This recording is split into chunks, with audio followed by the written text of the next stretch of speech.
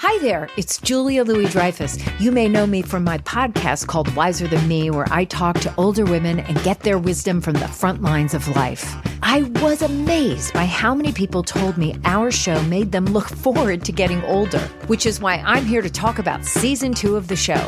Sally Field, Billie Jean King, Beverly Johnson, Ina Garten, Bonnie Raitt, just to name a few. All hail old women. Wiser Than Me season 2 is out now from Lemonada Media. It's Merriam-Webster's Word of the Day for April 10th. Today's word is kitsch, spelled Kitsch. Kitsch is a noun that means something that appeals to popular or lowbrow taste and is often of poor quality. Kitsch can also mean a tacky or lowbrow quality or condition. Here's the word used in a sentence from the column The Grub Scout from the Knoxville News-Sentinel. During my wait, I took in my surroundings, which reflect a thematic blend of 1950s-style diner and rural American kitsch.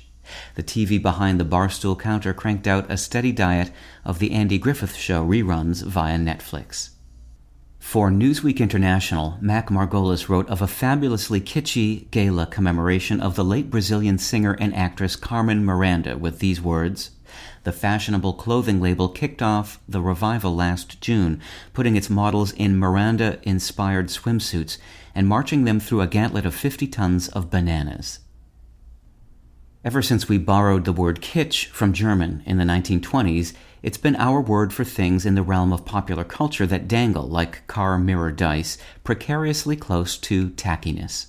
But although things that can be described with kitsch and the related adjective kitschy are clearly not fine art, they may appeal to certain tastes. Some folks might delight in velvet paintings, plastic flamingos, dashboard hula dancers, and Carmen Miranda revivals. With your Word of the Day, I'm Peter Sokolowski. Visit Merriam-Webster.com today for definitions, wordplay, and trending word lookups.